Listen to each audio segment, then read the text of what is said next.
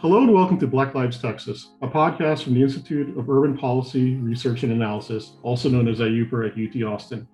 I'm your host for this special post-election coverage episode, Mike Lavariza. Today we are welcoming Brianna Jenkins from the Austin Justice Coalition, as well as Dr. Tasha Philpott, who is a professor of government at UT Austin. We discuss the election results from November, recent happenings in Austin and Texas at large, as well as reactions to the first 90 days of the Biden administration. Let's jump to our conversation.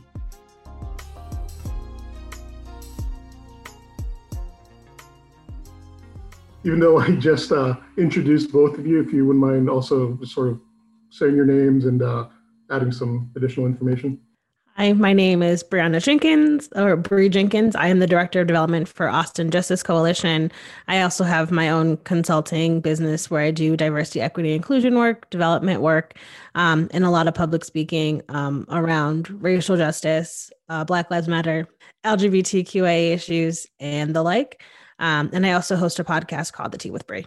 Hi, I'm Tasha Philpott. I am a professor in the Department of Government here at the University of Texas at Austin. I also have affiliations with the Center for African and African American Studies, as well as the Center for Women and Gender Studies.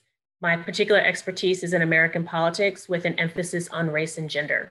Thank you both. So I just wanted to start off just, what are your general thoughts and feelings? So the topic for this podcast is going to center around post-election results with respect to how it affects Texas, the nation, and especially the African-American community. So Dr. Philpott, we'll start with you. What are some of your general thoughts and feelings?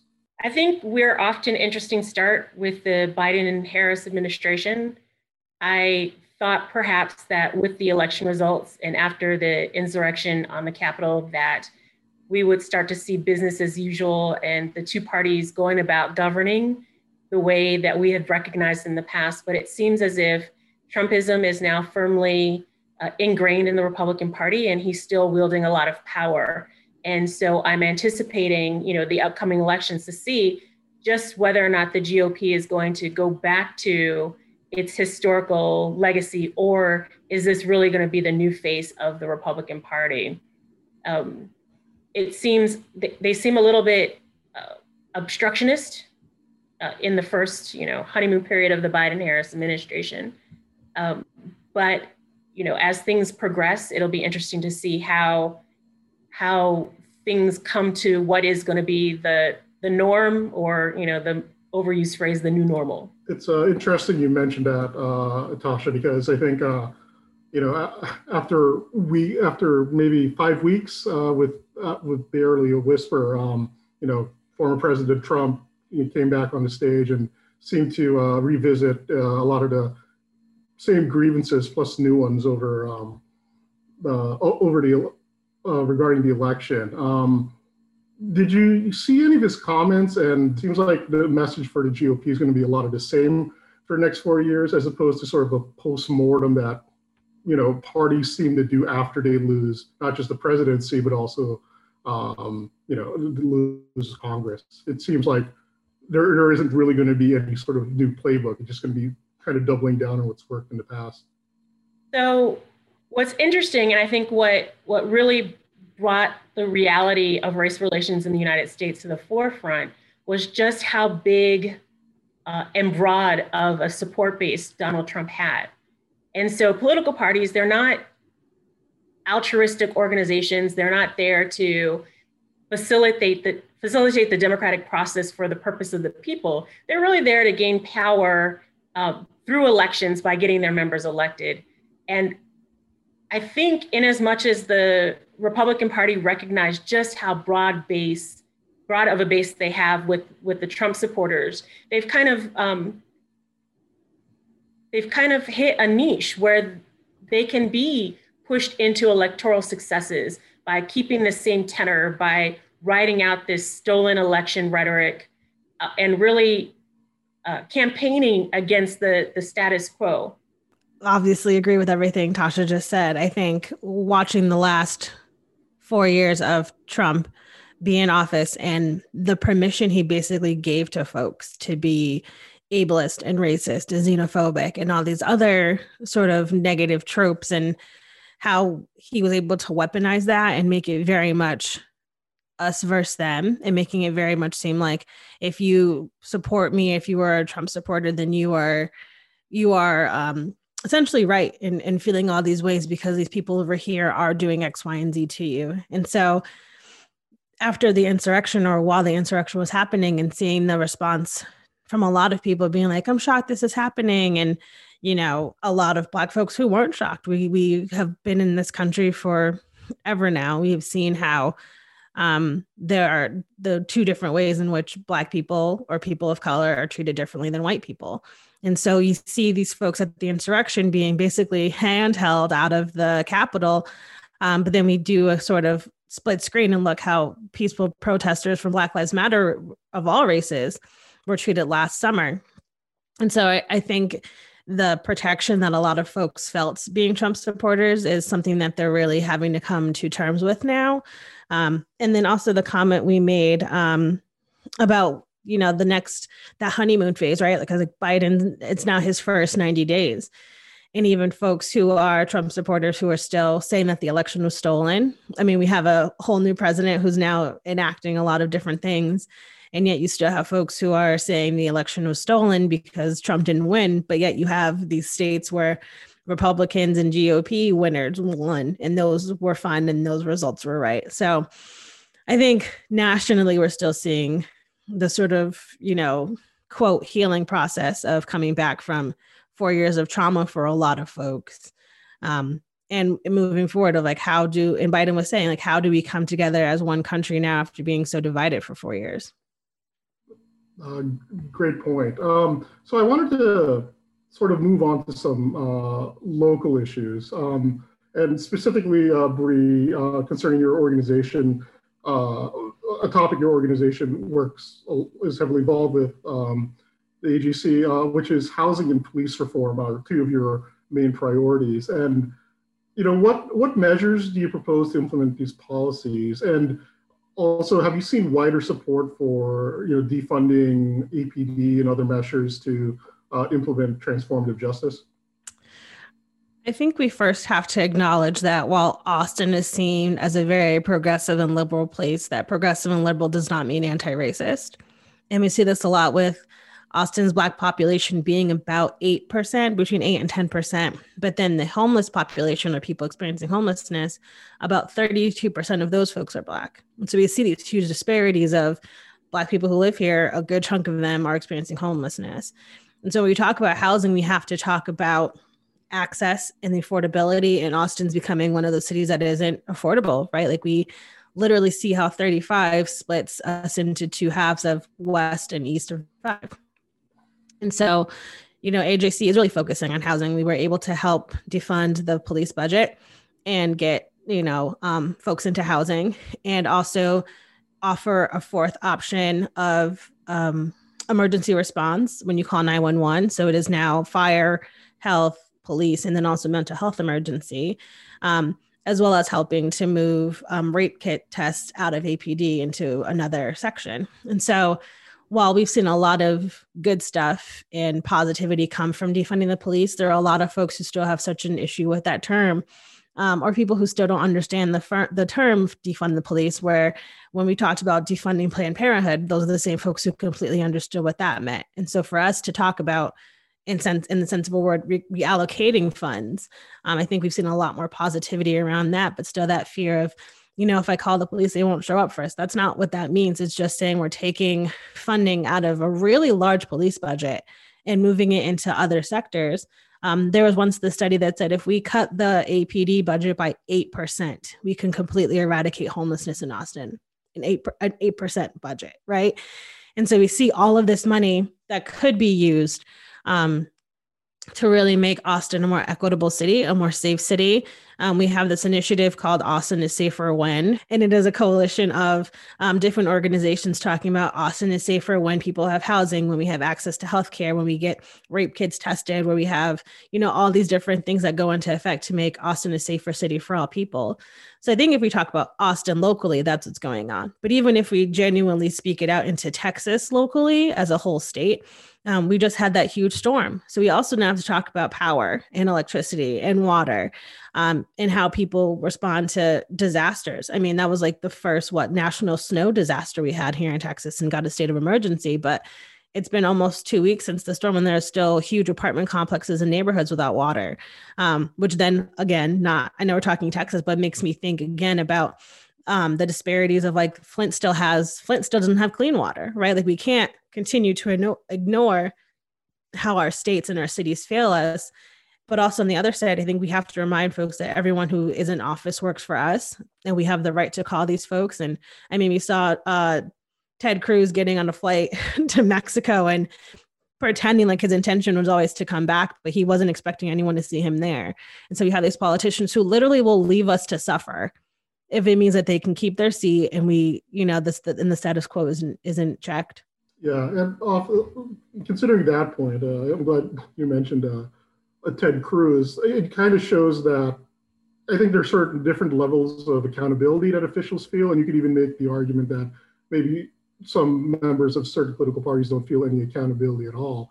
Do you think for all the reforms that you and AJC advocate for, do you think there's a positive response for that on the local level? And then let's sort of, on the local level in terms of Austin, obviously bigger cities tend to have, politics that support those measures. But outside the cities in Texas, do you think statewide there's that sort of support? As a person who's not from Texas, but who has lived here for almost 5 years, it has been super interesting to see how Texans literally think that they're their own country. And it has been really interesting in figuring out how to combat that and make Texas a really equitable state. And so like, I feel like locally in the larger cities like Austin, Dallas, San Antonio, Houston, you see a lot of folks trying to make these cities more equitable and affordable, and a place where people can come and live comfortably. But if we look at Texas as a whole, I mean, we look at how people vote, right? Like Texas has historically been a red state. And, I think we really saw a shift when Beto ran for Senate, and that kind of like turning of purple. And, now looking at other states that did turn blue after the presidential election and seeing how many folks voted blue or Democratic during the presidential election this past cycle. So I think there's a lot of change coming, although I say that, and I'm still disheartened to listen to city council calls here in Austin and hear people who live in more, for lack of a term, like wealthy neighborhoods, like the folks calling from like Westlake and Northern Austin and talking about how they don't want these sites where folks experiencing homelessness can live because then they'll feel unsafe, or they don't want it next to a school. But there's another stat that says about 28% of school children are experiencing homelessness. So then who do you want in this city that you claim to be so liberal and open and accepting? And then yet when we have the option to house people and help them get the life that they have wanted to live and help them get there, we also have the folks who call against it. And so, yeah, I mean, we for sure always hear the negative. I mean, AJC is a mostly Black org. There's about 15 of us on full-time staff, and more than 80% of us are Black. And so we still, as a Black organization or Black-led organization, deal with racism and threats and folks who don't like the work that we do. And so, yeah, I mean, while we love the work that's going on, we also know that we're not going to be for everyone. And we know that the people we are for will appreciate the work that we do. And my next question is for you, Dr. Philpott. And Bree touched upon this, just sort of, I think, sort of the blue wave that was supposed to transform Texas into a democratic state. Didn't happen yet again. I think as a professor of government, there's always been this talk about how Texas eventually will go blue, and yet again, it didn't happen. I guess my question for you is, do you ever see this happening? Or is this just something that's just a parlor game we're going to play every 4 years where we hope Texas is finally going to be purple or even blue, but it just doesn't happen because of the GOP's control? Yeah, I think the expectation that Texas will be more purple or even go blue is based on the assumption that it'll just happen. Like we'll just wake up one day and that will be our politics. When if we look to examples like Georgia, it wasn't just a happenstance. There were people on the ground mobilizing, getting new voters to the polls, making sure old voters went to the polls, overseeing voter suppression, and making sure that wasn't going to be an issue in the election. So unless there's an infrastructure built in the state of Texas that's directly responsible for making sure that that same type of pattern occurs, then it's not just going to happen. We have a lot of voters, we have a lot of non-voters. There are a lot of assumptions about how the demographic nature of Texas will vote. And the idea that it's becoming more racially diverse, racially and ethnically diverse, doesn't necessarily translate into more democratic. So we see during the Beto Cruz election a few years ago that still only 60% of Latinos voted for Beto. Not so much on African American. African Americans are still voting, 85 to 95% Democratic. But given that they're a much smaller population in Texas compared to Latinos, you really have to think about how mobilizing that group is going to then swing or not swing the electoral outcomes. So is it fair to say, Dr. Philpott, that even if Texas does become purple, that doesn't necessarily, a change in control by a political party wouldn't necessarily benefit people of color and the disadvantaged? Not necessarily, but one of the things we have to remember is, the congressional elections, the senatorial elections, and the presidential elections are important. But what we really need to be looking at are some of those more local elections, particularly those for judgeships and DAs and people who oversee the criminal justice system. So maybe the state as a whole doesn't go blue, but we really need to think also about getting more progressive people in these lower level offices that can make a direct impact on the everyday living of people in those areas. My next question is, the recent winter storms and subsequent mass power outages reflected the social inequities throughout Texas. And obviously a way to address those inequities is through the political process. But because of GOP control and rampant gerrymandering, what can actually be done politically to avoid such instances from occurring again? I'm originally from Connecticut. And so coming from a state that is legitimately prepared for storms, like my dad does DOT. So he's out there plowing the roads and shoveling and all that sort of stuff. But to see nationally how a lot of folks who don't live here were essentially saying that like Texans deserve this and look at how you vote. And I was reading something online that was like the folks who are saying this, like, number one, we don't have the infrastructure. So we weren't prepared. We don't have salt trucks. We don't have sand trucks. We don't have shovels. I didn't have an ice scraper. Like, we're not prepared for this. Right. So it's the same as if a hurricane or a tornado happened in like Washington, right? Like you wouldn't fault them for that. Right. But then politically, when they talk about you voted this in, no, I didn't.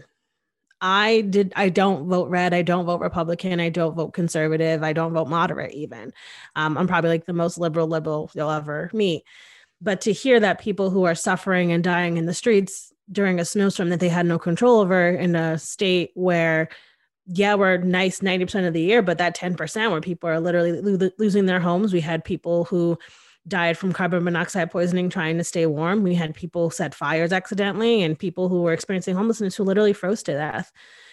And so while the majority may have voted red or to keep these officials in their positions of power, you can't tell people who voted oppositely that they deserve this or that they could just leave Texas.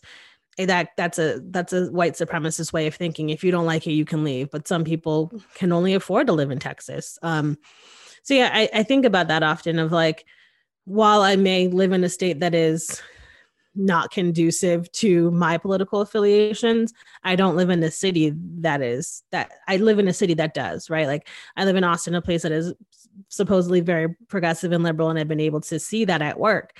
So yeah, I think that's something that people need to keep in mind when saying like Texans deserve this, or you vote for, you get who you vote for. And it's like, I didn't vote for this. No one deserves this. No one deserves to be impacted by a national disaster that we had no control over. Yeah, I think that answers the question. Yeah, I've lived here for almost 20 years, and this was the very first time that we've ever had this type of scenario. So as Bree said, we just weren't prepared because this was not something that we could have expected. I mean, yes, it was predicted. And I think what a lot of people forget is we did our due diligence. We had our water and we went to the grocery store. What we didn't expect was for electricity to go out and for water to just stop. And that's really what cut us off guard. Um, and I don't subscribe to the idea that anybody deserved what happened. People don't deserve to freeze to death. Certainly not based on some, the choices of people that they've never met. Gerrymandering, as you know, if you look at an electoral map of Austin, it's probably one of the grossest examples of gerrymandering. The city of Austin's divided into 5 different congressional districts. I live in North Austin, and my congressional district goes from here to Waco and College Station. There should be no reason in a city that's as large as Austin for me to be voting with people who I have absolutely nothing in common with, not geographically, not ideologically, not demographically. So I think it has a big impact because it's diluting voting. It's diluting on purpose, right? It's by design that particularly now we'll be looking towards that. 2020 was a census year, so we are going to be going into rounds of redistricting. And it is by design that power is drawn in a way that supports and keeps in the party of power, which in Texas at this moment is the Republican Party. And so that's stuff beyond my control. I vote in every election. I voted in every election since I was 18 years old. But there's not enough voting. I'm one person, and there's not enough voting I could do that would have switched the power balance here. I would love to jump in and piggyback off that of the gerrymandering and I guess, like I said, I've only lived here almost 5 years. And so this the latest congressional race I voted, and to see, like you're saying, how diluted the Austin vote is because they know the power that Austin has, right? Like, so we have Julie Oliver, who ran for office. She was Austin, Killeen, like completely out, like hours away from us. And Texas is huge. And so you have these folks who run for office who, just think about how like unfair that is to the people who live in these spaces. Like if I ran for office, I live in Austin, I don't know what's going on in Killeen. How dare I feel like I can speak and represent those folks, and we might not align. We might not have the same experiences like you were just saying. And so while it was a census year and I am super hopeful, but like you also said, we see how these positions of power really hold on to them by continuing to dilute the progressive Democratic opposite vote to make sure that these people stay in power. Yeah, I'm just curious. I mean, what are some of the remedies? I mean, obviously the party in power gets to draw the congressional districts. So I'm just curious because I've also read that there's sort of been a national appetite to sort of, rethink the whole idea of the electoral college, because the fact that huge states such as California, which, tilt blue, have the same amount of senatorial representation as the Dakotas, or one Dakota has the same amount of senatorial votes.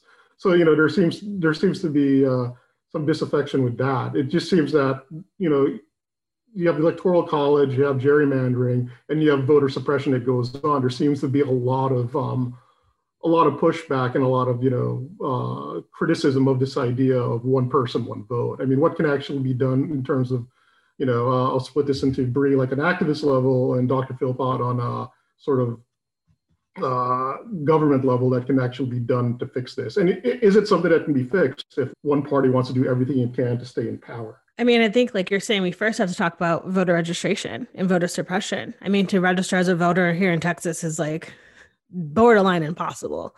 There's so many things you have to put into place. You have to do it by paper. You have to have a certain person who can register you, but only in the county that you're registered. Like there's just so many hoops to jump through. And then we talk about identification, and your name on your license has to match your name on your registration card. And we see how a lot of voters were purged in Georgia back when Stacey Abrams first ran because of the spelling of their names. Do they have an accent? And just literal racism at work. Like if you have an accent or a hyphen or any sort of quote special character in your name, it would be purged if it didn't match your license or whatever else. So I think number one is the way that we can book everything else online. I can pull my social security, I can pay my student loans, I can do all these other things online. Why can't I register as a voter? And then also talking about voting. Why does voting have to, why aren't we making voting more accessible? And we saw this kind of taking place with COVID. We have longer early voting dates. We have people who can vote from their car with iPads or with tablets. and just making it, you could do mail-in ballots if you were sick or had a disability. But then on the other hand, you couldn't count COVID as a disability, right? Like there were just all these different hoops and things to jump through, which that's how they keep people from voting, specifically communities of color, marginalized folks. We have people who have disabilities who can't get to the polling locations or who can't see because they're blind or deaf because they can't, or they say they can't hear, or there's just all these different things that go into making sure voting is accessible. So I think there's a whole system that's going to see a sort of change around that. I think a lot of folks have been working to make sure that they are constantly registered to vote. Whenever you move, do a new voter registration. I don't care if it's not a quote election year. Just constantly checking your voter registration. Also paying attention to elections that happen locally. A lot of stuff that happens on a local level first. And so like here in Austin, we have a May election coming up, but a lot of people don't know about that. That's in 2 months, right? And it's now in Austin talking about, are we switching to a strong mayor sort of system? The camping ban is back on the ballot, which a lot of folks don't know about. Like there's a lot of stuff happening, but if we aren't making politics accessible for folks also. So it's like, where do people get that information? It's a ledge session. Where are people hearing about Texas Ledge and where to give testimony because it's online? There's just a lot that's happening to kind of make sure that people don't have access to politics. And I think folks who are in this space constantly working to make sure that they do. But it's, again, a systematic thing to make sure that folks who could change the system don't know that they can change the system. Yeah, I think just to echo what Bree was saying, it's an uphill battle. We have institutions that were specifically built to prevent from a wide democracy, a wide swath of people being able to participate in. And so, how do you change institutions that were never built to facilitate that process? The Electoral College was put in place specifically for slave-owning states to maintain their power. So we're talking about making a system more democratic that wasn't built to be democratic. I think that's $1 million question, right? How do you progress from that without dismantling the whole system? And part of the beauty of the United States up until January 6, 2021, was that we had a fairly peaceful transition of power from one election to the next. And we really did benefit from a sense of stability that, say, other industrialized nations didn't. So, how do you make the system more fair and equitable without tearing it down completely? Great points. So I want to switch gears slightly and sort of talk about Austin specifically. So despite COVID and its associated economic disruption, Austin has seen record housing prices and notably Silicon Valley companies that moved to the area. This is continuing, arguably accelerating gentrification. What can be done to protect long-term residents, especially citizens of color, from being pushed out of the city? Shameless plug.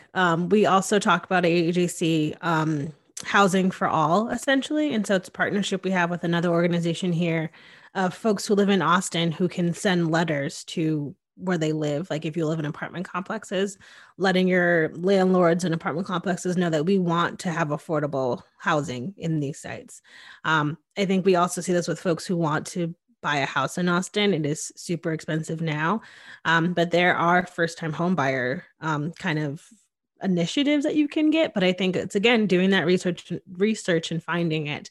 But I think it's also reminding these new companies as they come in to make a sort of way for folks who are low income or living in poverty or experiencing homelessness to also apply for these jobs. I mean, we have Tesla moving here and you're telling me we can't get someone who does STEM or kind of factory line working to teach these folks how to get a job there or interview them for work there. I think there's a lot of different ways that we can go about it, but I also know that it takes a lot of people willing to step up and say it, right? Like people who are experiencing homelessness may not have access to a shower or an address to use to even apply for a job. So, maybe there's a nonprofit that would be willing to be that address or that place for them to shower and get them ready for an interview. I think it's going to take a lot of sort of coalition and community activism work to make sure that we make Austin a city of access for a lot of folks, for all folks, and no matter what education level, no matter what race, whatever marginalization you may hold or intersection you may hold. But I think it's a lot of talking to these big companies of like, you have all of this access and you're coming into a community that is experiencing all this stuff. What are you willing to give back? And I hate to be like, well, give them a tax cut, but we know that money talks. And so we do maybe give a tax cut if you're willing to hire X amount of folks who are living in poverty or experiencing poverty.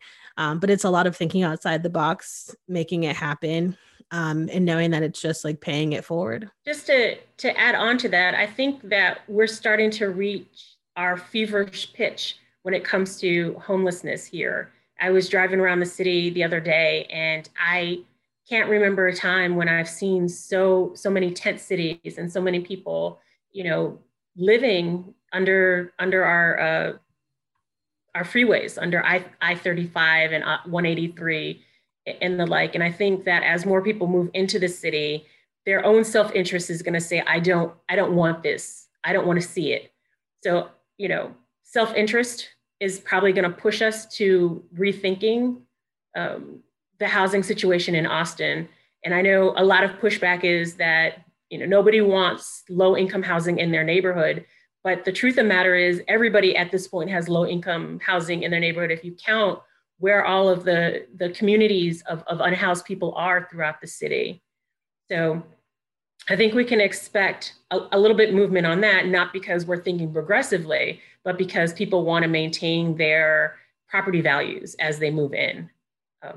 I'm not sure what's going to happen in terms of affordable housing. Just as someone who's looking to buy a house now, there is nothing in the city of Austin that even qualifies as what we would have considered a starter home. All of those communities, Bree mentioned that the division between East and West with I-35. When I first moved here, it was undesirable to live on the east side of I-35. Now it's unrecognizable. That historic, rich Black community that used to exist over there has been pushed out. And so I don't know if we're gonna see a reversal in that. I imagine we won't, unless there's a deep economic housing crisis that hits the city of Austin.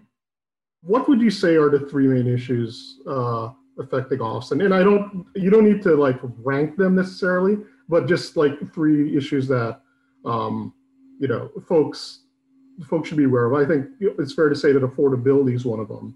But what would the other two be? Infrastructure. I would say food insecurity. We live in a food desert in a lot of parts of Austin. Based on those issues affecting Austin, what do you see happening in terms of the city council level and the local level to address those issues? I think it's always super interesting to note that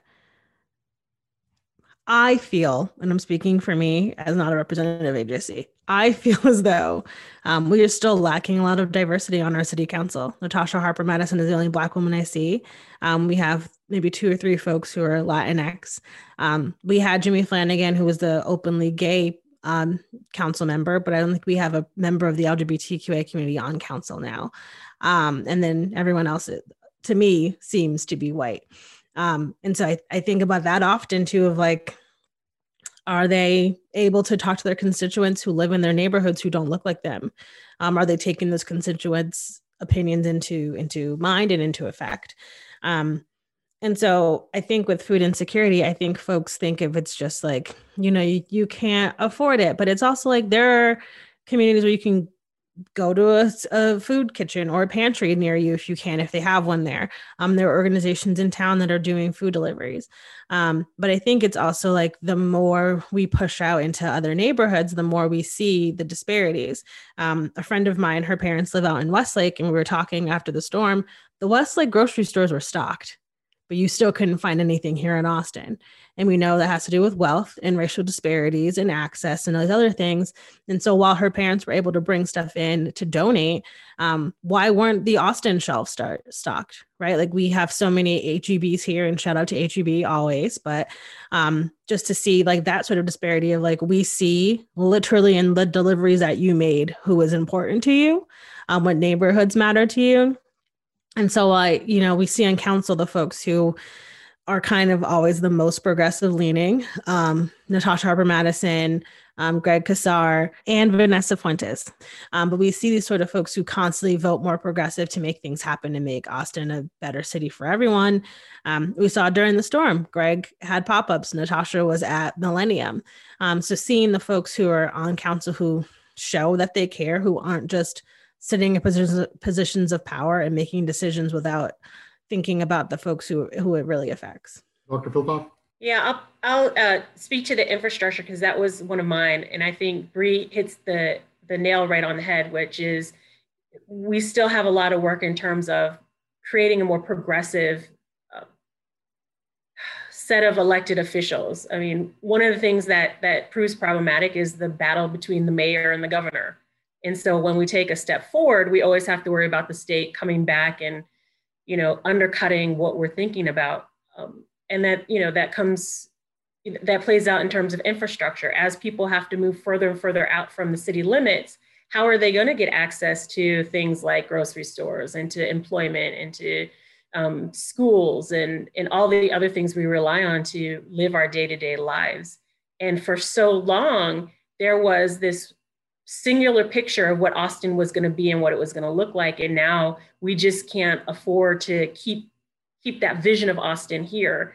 So it's going to really take a number of really progressive people to think outside of the box, to think beyond a light rail system, to think beyond, adding one more, toll road to the city, but to bring Austin up to date and think of it as now a big city, as opposed to a sleepy little town that it used to be. The name of this podcast is, Black Lives Texas.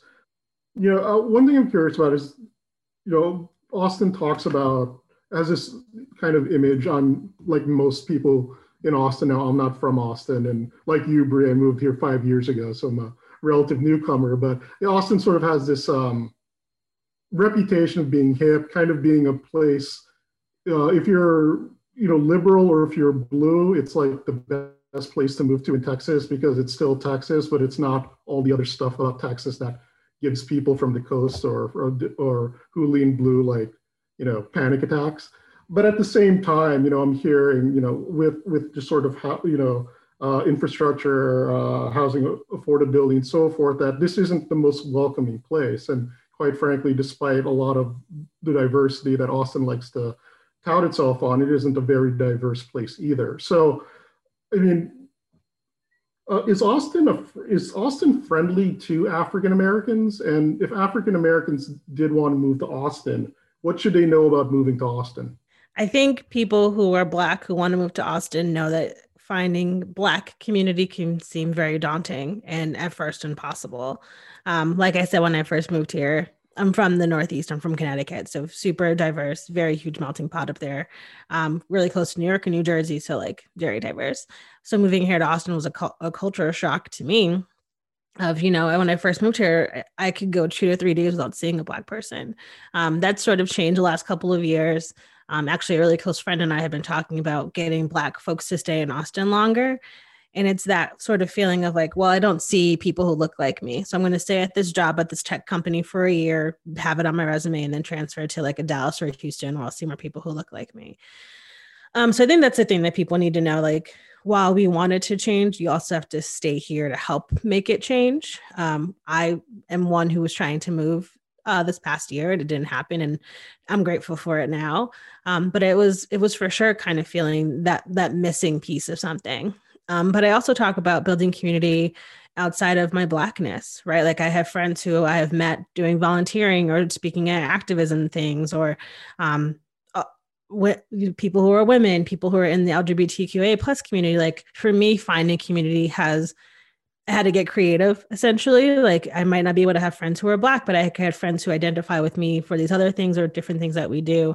But I think for me, it would be interesting to see the city invest in Blackness. How do we bring more Black culture back to Austin? Like Dr. Philpott was saying, the East Side used to be super rich in Black culture. And a lot of that has disappeared or it has moved up to Pflugerville and Round Rock and Georgetown and south to Kyle and Buda. So are we giving out loans to Black businesses? Are we giving them initiatives and things for people to start Black businesses here. How are we investing in Blackness in Austin? I think is a question we should start asking specifically our city council members. Again, the only Black person I see on city council is Natasha Harper Madison. But there are so many other Black folks in Austin who would like to run for office one day, who would like to see themselves there in other positions of power. And, I'm really excited that we have Delia Garza in the position that she holds now. But yeah, I feel like it's been a lot of, for lack of a better term, like this is the best you're going to get. And you have to be happy for what you have of like, I don't have a Black person, but I have a person of color, right? Like there's like all these different things we kind of have to like quote settle for. But then also knowing that settling doesn't mean that's the best it's going to get. It's just the best we have right now, and continuing to move forward and bring things to people's attention. I've been fortunate to be plugged into a number of networks professionally and socially where I've been able to connect with, people that look like me from all walks of life. And that's been awesome.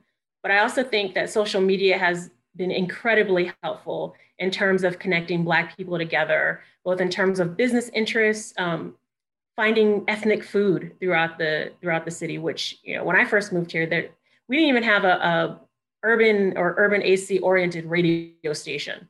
So there certainly wasn't a whole lot in terms of ethnic food, but, just being able to connect with people on social media that know where the food trucks are, that will specialize in Caribbean food or African food or soul food, has been an invaluable resource that's come about in the last few years.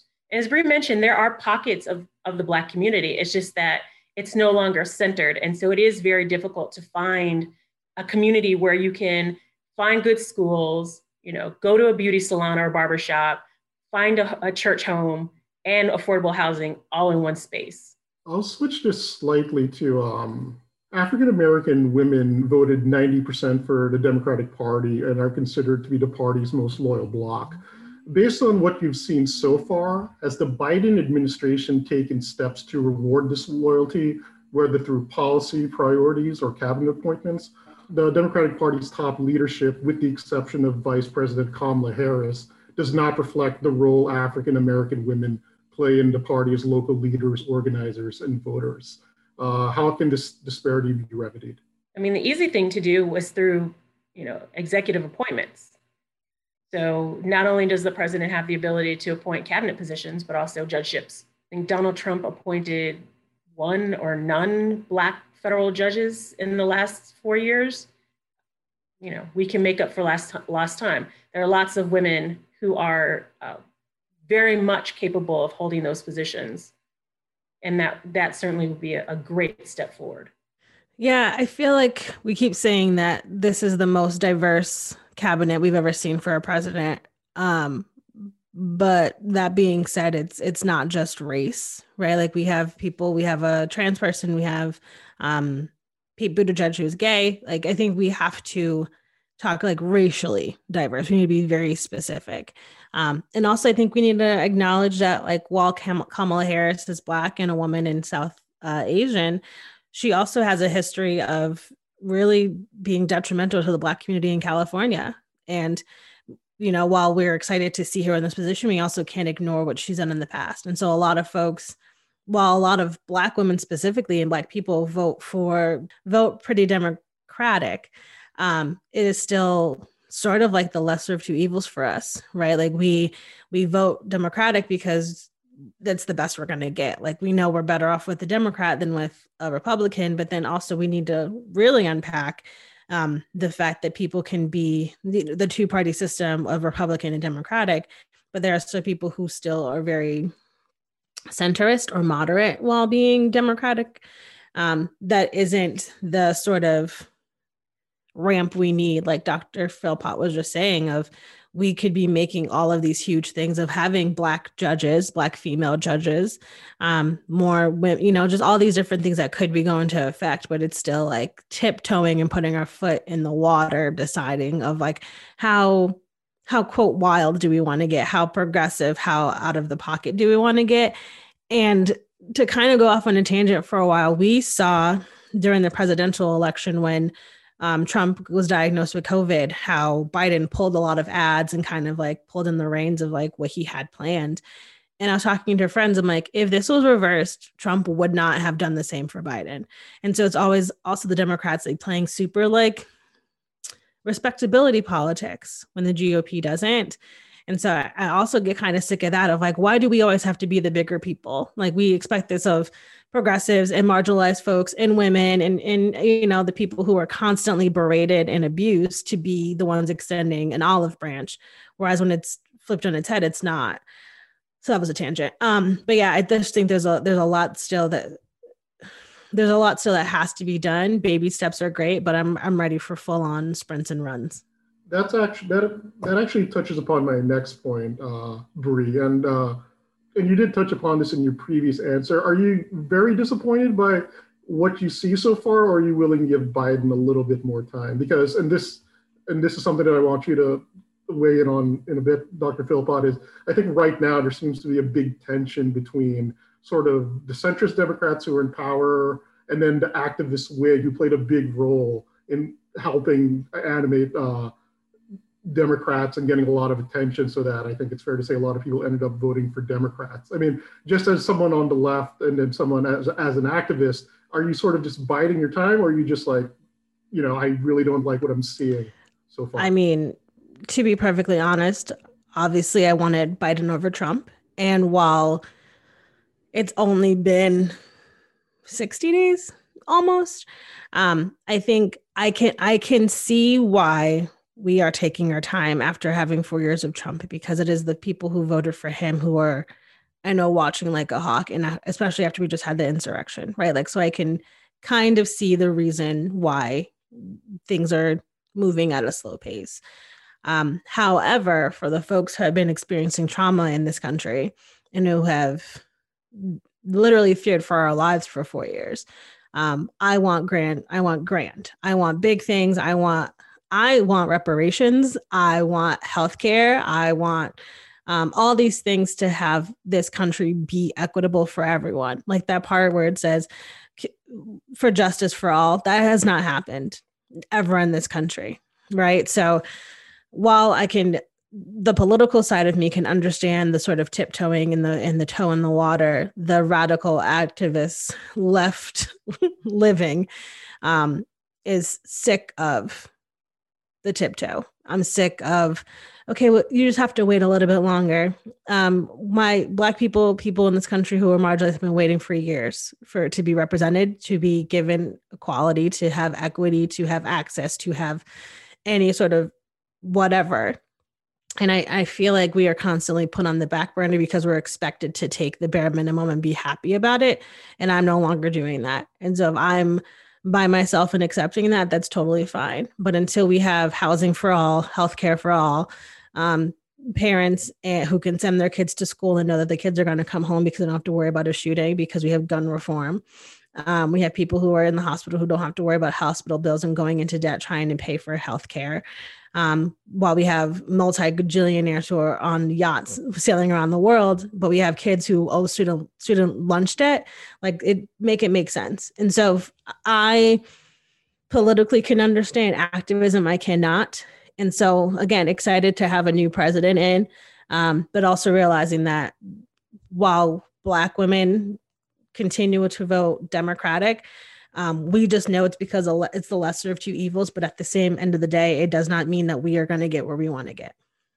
And Dr. Philpott, I mean, what do you in terms of your analysis between sort of the activist wing of the Democratic Party and just sort of what the Democrats have to do as the party in power now, and considering that everybody's saying that like in 2 years of midterm elections, the slim majority that they have now only gives them a certain window to enact certain legislative priorities by the Biden administration. What's your take on this? Bree said a whole lot. I mean, just a whole lot. Some of the things that came to mind when she was talking was this idea that we feel that we really only have one choice. And that's historically been true with the two parties. Like we've never lived in a two-party system. Blacks have either had to be Republicans or they've had to be Democrats. And we think about, Ice Cube coming out weeks before the national election or the presidential election and saying we need to leverage our vote. Well, the last 4 years have been pretty bad.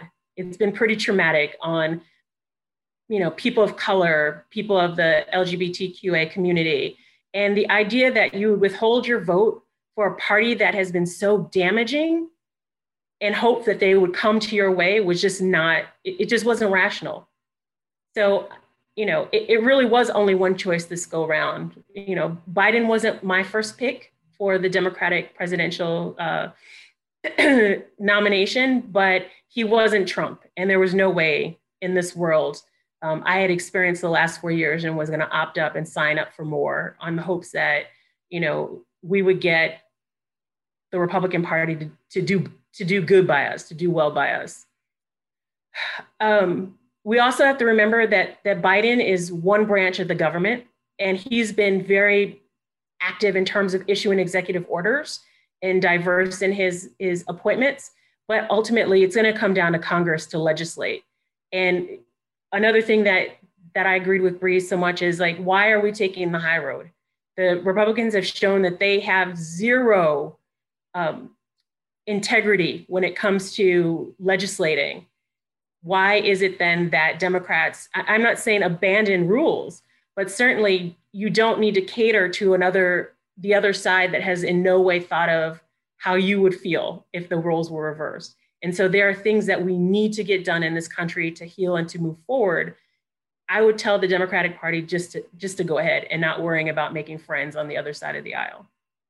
Dr. Philpott, Bree, thank you so much for your time. This is my final question. So going into the next 4 years, what is your big prediction in terms of an event or an issue that's going to capture the attention of Texas and nationally? So any big predictions or a big issue for the next 4 years? Okay, I have 3 in my head.